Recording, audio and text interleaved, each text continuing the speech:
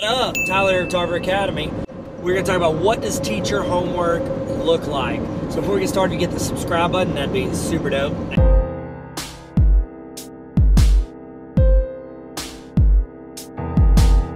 Once you first start teaching, you're always going to struggle with two things.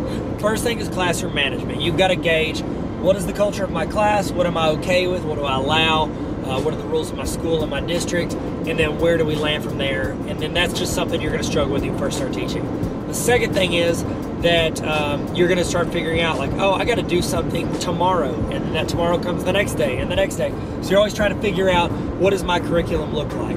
But if you're teaching the same subject multiple years in a row, you're doing your job, reflecting on it, you're spending your time the first year or two really getting to know your curriculum and different ways to teach it, you don't have to spend a lot of time studying your curriculum so as to present to the students.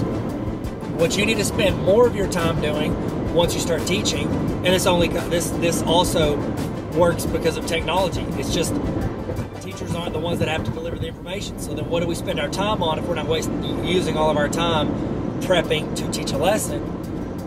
We are spending our time as educators getting to know our students.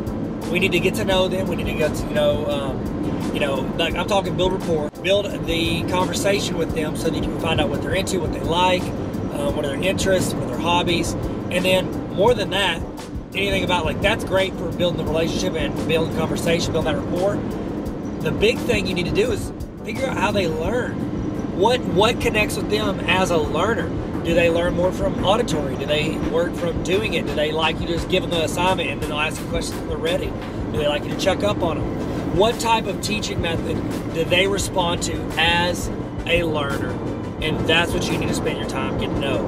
And with programs like Google Forms or surveys where you can send out a survey asking students, hey, how do you learn best? Or hey, how do you respond best? Or what do you enjoy? What's engaging? What can I do to magnify my lesson? The more you get to know your specific students, the more precise you can be with regards to how you present that to them. So I encourage every teacher, get to know your students. That's your homework.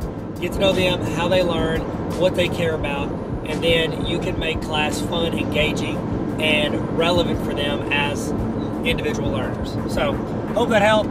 Thanks again for listening, and if you could, hit that subscribe button. Why not? Everybody's doing it, except for the people that aren't. It's free. Peace.